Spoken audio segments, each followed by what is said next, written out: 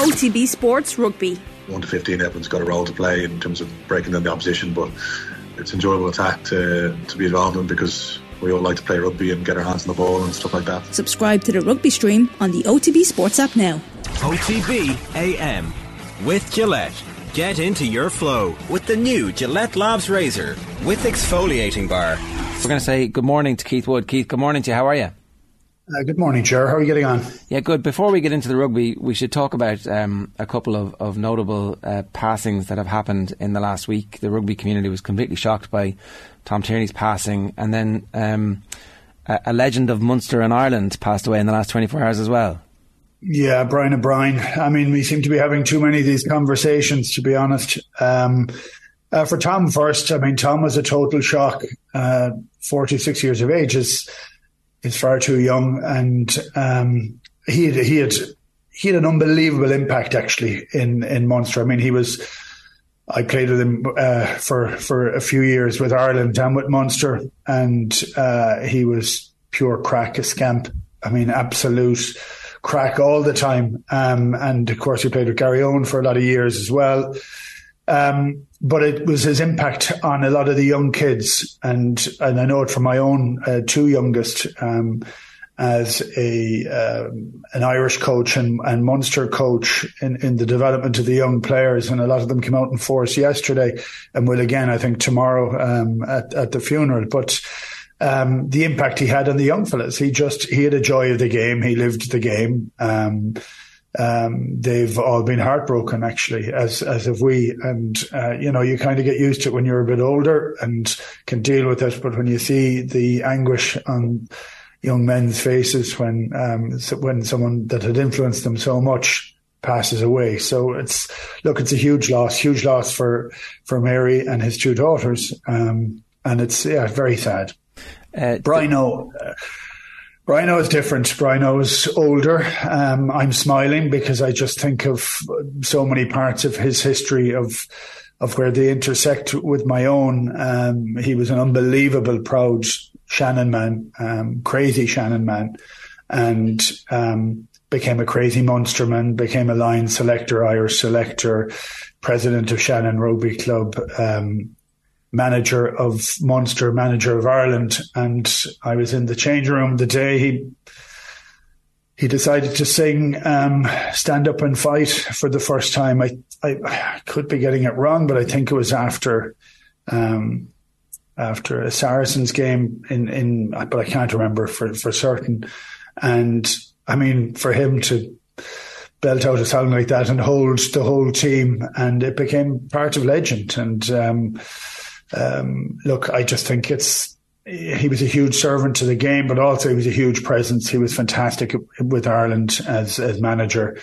Worked incredibly well with Eddie O'Sullivan. Was fantastic with Eddie O'Sullivan back in the day. But yeah, very important man I will admit, very important man for rugby.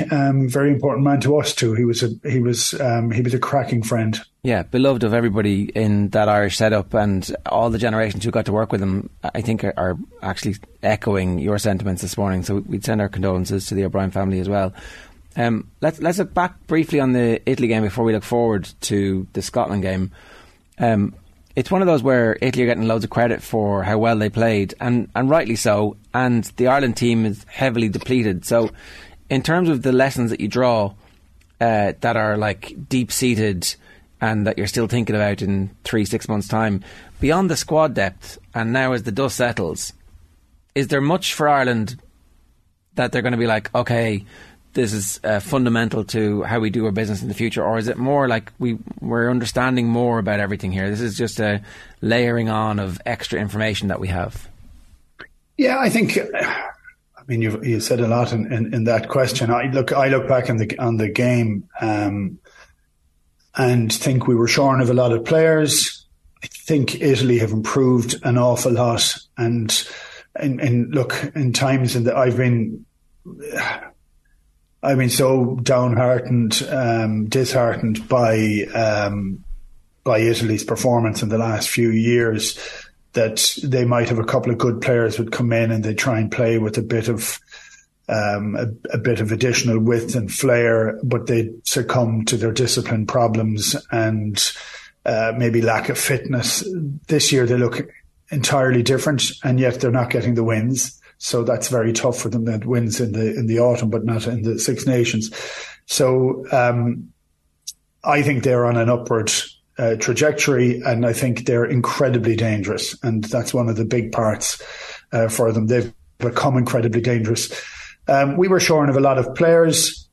I've said often, I just think our structure is a really good fallback. So I looked at it and I think the performance was good. It could have been very good. The try just before half time kind of changed things a little bit. It took us a long while to fight for it, for the victory. I think there was a risk. And I thought we came out the other end of it. So I don't think I'd be entirely happy with the performance, but I would have said that the performance was good enough just about to get the win away from home against a team that was fresh and filled with some level of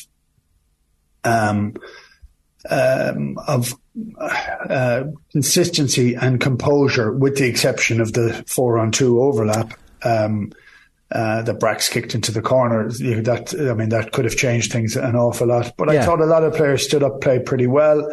But it just also shows you that there's the differences in the quality of some of our players when they're not there has a drop of a few percent. That few percent can mean passes don't go to hand where they're supposed to. It can mean everything is off ever so slightly. But I think the game is invaluable for Ireland. I think they would have learned a huge number of lessons and won. Yeah. And there's times we learned lessons when we lost, and that ruined half the season. This is a better situation, for sure. It's definitely a better situation, and those lessons will definitely be absorbed. James Ryan did a half-an-hour interview with Joe Malloy, and again, you can get that in our podcast feed. And in the middle of it, they were talking about the decision not to kick the points. And Ryan makes the point, you're talking about outcome, we think about process. And when the review is had, we'll ask, was the process right in our decision making to kick for the corner? He made the point that the first one wasn't a gimme kick for Ross Byrne, and Henderson, whose job it was to call the line out, was confident they were going to win the line out, and eventually they do kick the points anyway. So this is from a really nice philosophical position where we get to debate whether or not it was the right thing or the wrong thing. And I was asking the question on the show yesterday, does your process have to allow for the information to change in the moment? And I guess specifically I'm asking, is the process always, look, our decision is that we are going to win games by scoring more tries than the opposition, and that's fine, it worked really well in New Zealand, and that's kind of the bit where they stop ticking points and they just kick to the corner, because presumably the analytics says the more you kick to the corner, the more often we're going to score tries, and eventually we'll wear them down. But is there a moment in a championship like this, or in a World Cup qualifying pool, where those points and the victory are actually more important than the process of overwhelming the opposition with the scoring of the tries? And I just am interested in your perspective as a captain. Yeah, I don't know that it's necessarily as binary as you put it out, as if you do one thing or the other, and there can be the risk. I would look at the process that's put in here is built on the confidence of a very large number of players. So the process requires people to be able to deliver on those parts that have to be delivered to make those decisions correct. And not everything sits in your hands. It isn't as if you can do everything you want without the opposition trying to stop you. So I think as confidence gets higher and higher and higher, I think that's where the idea of the process works. I can't fault that. Thinking. Actually, I can't fault it when it's pushing us to levels that we haven't been before. I think at times it becomes kind of scary for fans, actually, to look at it and say, Jesus, no, just kick the ball over the bar. But in that moment, in that time, with the trust that the players have in each other for the delivery of the skill that's required to get the score that they're looking for, I think they're right. I think they're confident. I think it seems to be not an eradication of doubt, but an eradication of maybe poor technique a lot of the time. And so I think that depends on who's on the field at any moment in time. And if we were to try and read something into James Ryan's comments, it's that the team believe in the team and the squad, no matter who's on there. I think that's where your conversation comes in, where it may be actually you're better off to kick the points on certain times, but you'll know that on the field and you'll gauge it with the there's that spark of confidence that's on the field that may not be visible from off the field. And when that is there, you'll say, yeah, definitely we kick in the corner because we're all up for this. We're all in the right mental space to be able to make this happen. Everybody knows their job. So look, I like it. I'm kind of enthralled at the moment with watching Stokes and McCullum and Bazball in cricket, that they've totally changed the manner in which they go about it. And they took a risk at the weekend or over the last few days and lost by 1 run in one of the great games of cricket. But they could have comfortably made it a draw very, very easily. But they went all out to do it. And in that instance, I think they learn an awful lot about themselves, and whether they do things differently or not, I don't know. So, but I like that. I like the fearlessness that seems to be in this team. And I'd hope that would continue because, like we talk about our history in times past of not getting past our quarter final, and it'd be interesting to do a sort of psychological review on all of those. And was there too much of a fear of failure in the midst of that? Well, this is a team that seems to be comfortable with winning, and that's a very different landscape for us. Yeah, you could probably do a thesis on Ireland's quarter-final performances, I think, at World Cups in years gone by. Keith, when you're on that, you're talking even the cricket as well and tight games. Andy Farrell will have been quite pleased that it was maybe a tight win, leads to certainly no complacency going forward. Were there any negatives in particular that you might have picked out from the performance last weekend? Bundee Aki comes to mind as someone who was quite upfront and honest about his own performance after the game, maybe referencing a lack of game time, maybe showing up in defence a little bit. Was there anything that you touched on, Bundee's performance in particular, that maybe left a little bit to be desired? Yeah, I would look at, it's funny, I'm trying to get my head around this entirely as a team performance. And when you highlight Bundee in that instance, he's not, I don't think he's a natural defender at 13. And I think 13 is an incredibly difficult place to play and defend. And I think at times we overlook the quality of Gary Ringrose over the last number of years, that we never really talk about our defence in that place for the most part, because it seems to be sealed off comfortably. And so I also think you have a player playing out of position. I think Bundee's more 12, and I know it's only a subtle move out, but it's defensively you're far more exposed. That doubt makes it very difficult for him. It's great to hear him kind of say that he didn't get to the point of where he wanted to be. But we need to find our second 13. And, for the most part, we know that Henshaw can play there, but we've had a huge number of injuries in that space. So that puts us under pressure. That's where we're looking for. We're looking for, if we look at other players, I thought Ross Byrne played pretty well. He still isn't a threat like Johnny is. And Johnny's picking the right decision at every moment.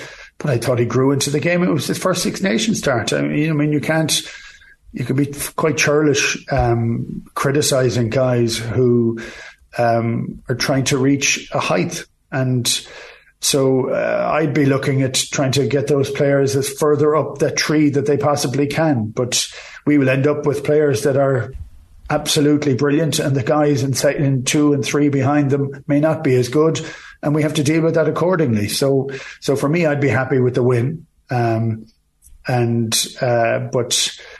think we've fallen off too many tackles. But I think that's also part of how Ireland are trying to play. They're playing wider, looser, with a huge amount of pace, and that will always end up with different gaps in the system. And then when the ball is turned over, your players are not in the ideal position to make the tackle or to defend properly. So I think you have to be careful for looking for perfection when you've 7 or 8 changes to a team. And I guess the other thing is that you've also got to be careful looking for perfection, because it doesn't really exist. I mean, when the best New Zealand team with Carter and McCaw won the World Cup in London that time, beating Australia in the final, there were times along the way where even that team, which was clearly the best team in that World Cup, and there's an argument for them being the greatest of all the teams that that New Zealand have produced, they didn't have it all their own way, because this is big time professional sport where there is endless amounts of analysis being done on even the best players' weaknesses. And so, like, if we are going to go and do well in a World Cup, there's going to be a lot of tricky, dark moments that we've got to get out of. I think that's valid, and it's the difference between excellence and perfection. You want people to perform excellently, and different people have a different level of what that is. And when you look at what we've kind of managed so far, and I'd also like the fact that they go at one game at a time. They're not really thinking of anything else, really. And they're looking for that level of performance that is excellent, and that's what it has to be, because when you make a mistake, you have to forget about the mistake. I just think this mentality of a team is a bit different. It seems to say, oh, well, we've made a mistake. We're not going to be berated for it. We're not going to berate ourselves for it. Let's just go and do the next thing really well again. And I think that makes a huge difference. So look, it's funny. I was trying to do my view of what I thought of the Six Nations so far, and I thought there's the brilliance of the French players, of so many of the French players. There's a brilliance of those. There's a brilliance of Finn Russell in Scotland, and other players are rising as well with him. But for Ireland, a lot of it's the brilliance of the team and how people know their jobs, and the standard of performance just seems to be consistently incredibly high. So I thought we had a high level of play, and I thought it was a really good performance on the basis of 7 or 8 guys being gone. Yeah. It used to be that we would have a knock-on every 10 or 15 minutes. That's what it felt like watching. And now, whenever anybody has a knock-on, you're like, how did that happen? Well, that never happens anymore. Yeah, and my God, there's a scrum. I thought those days were gone, and it's what is this thing? Yeah. Come here, the Scotland game, right? We had Tom English on yesterday, and Scotland are feeling themselves at the moment. They've finally got a load of their injury problems have passed. The out half has a working, if not good, relationship with Gregor Townsend. Townsend has kind of let it be known that this might be the end of his time there, but he might be able to be convinced to stick around. It looks like Scott Robertson's going to get the New Zealand job, so maybe he won't be available to take the Scotland job. And with all of that kind of happening in the background, Scotland are in our group in the World Cup, so this game is massively important for all sorts of reasons, not least of which is actually we might get a home Grand Slam if we win it, or we'll certainly be playing for one anyway. So in terms of big occasions, Ireland at Murrayfield, sometimes it's a big occasion, but this time it's absolutely giant. Yeah, I love watching some of the teams play. I love the pressure that's happening with some of them. You understand the carnage that's happening in different places, like with Wales and England sacking their coaches before Christmas. Like that just throws everything into confusion over there. Scotland have had a high level of consistency. They've got some really good performances for about 5, 6, 7 years. I mean, I watched Scotland with the BBC for a long time. I used to go to Edinburgh for nearly every one of their games. They lost nearly every one of them. They had a period of time where it was terrible, which we'd had about 10 years before that. So, but when you look at them now, I think they're unbelievably reliant on Finn Russell. I think he pulls the strings in a real kind of hero type way. It's all based in around him, and he has the ability to pass the most sublime passes, to drop the ball off to another player that you can't even see the pass happening, to kick pass better than pretty much anyone. His goal kicking is pretty fantastic. It's a huge game for us, but for me, I look at our team, and again, where our brilliance sits is around the structure. And if we get all our players back in and they're up to scratch, our job is to negate Finn Russell and see how Scotland are able to react with him being put under pressure. If we get our defensive line up well, there's a good chance that Finn will pass a scoring pass for them and for us. Yeah, because he is always looking for. It's not always boom and bust. He's technically excellent. But he will go for it, and he knows he has to go for it. And actually, for Scotland, he has to go for it. He can't play a conservative style. He can against certain teams, but I don't think he can against Ireland. But I think it's going to be a cracker. And I've looked at the, when you're enjoying the rugby at the moment, I'm not enjoying Wales and England. I'm not enjoying the manner in which they're playing. For me, it's a bit boring. There's a bit too much kicking. But when you look at Italy trying to go from everywhere, France having just so many unbelievable players, Ireland playing so well, Scotland playing well, they're great games. I mean, we've looked at some of the great games in Six Nations history. France-Scotland last week was phenomenal. Yeah. Briefly, Keith, just before we let you go, just wanted to touch on the news that came out this morning, last night on New Zealand, and what their situation in terms of a head coach is going to be. So they will have a new head coach essentially after this year's Rugby World Cup. Ian Foster will not be reapplying for the position. I guess Scott Robertson, the number one name in the frame. Jamie Joseph being mentioned as well as a potential replacement. What do you make of all this, and I guess the announcement this far ahead of the World Cup? Well, there was rumours came out 2 or 3 weeks ago in terms of Ian Foster getting peeved with people talking about what's happening after the World Cup, and he's saying, Jesus, will you just concentrate on the World Cup and let's just not have any conversation about that afterwards. I think the announcement last night was a way of drawing a line in the sand so that this consistently doesn't go up and come up. I think he's under unbelievable pressure, as is New Zealand after the results of the last year. They've had, like, for them, dreadful results. So, look, in terms of rugby, I never like these kind of chats that happen beforehand when a coach is kind of going to go or not go. They want to go under their own steam. He will now be going under his own steam. They'll be hoping it does stop all the conversation and doesn't destabilise the team further before the World Cup. But we are kind of happy enough listening to this, that while teams that we're playing against are kind of struggling somewhat, trying to get their house in order when our house seems to be pretty good. Don't get too excited by that, because those things can fluctuate very quickly. Yeah. But look, for them, it's just trying to tidy up all the conversation so they're not talking about it for the next 9 months. All right, Keith, great stuff. Thanks a million for joining us. Cheers. Cheers, gents. OTB AM with Gillette. Get into your flow with the new Gillette Labs Razor with exfoliating bar.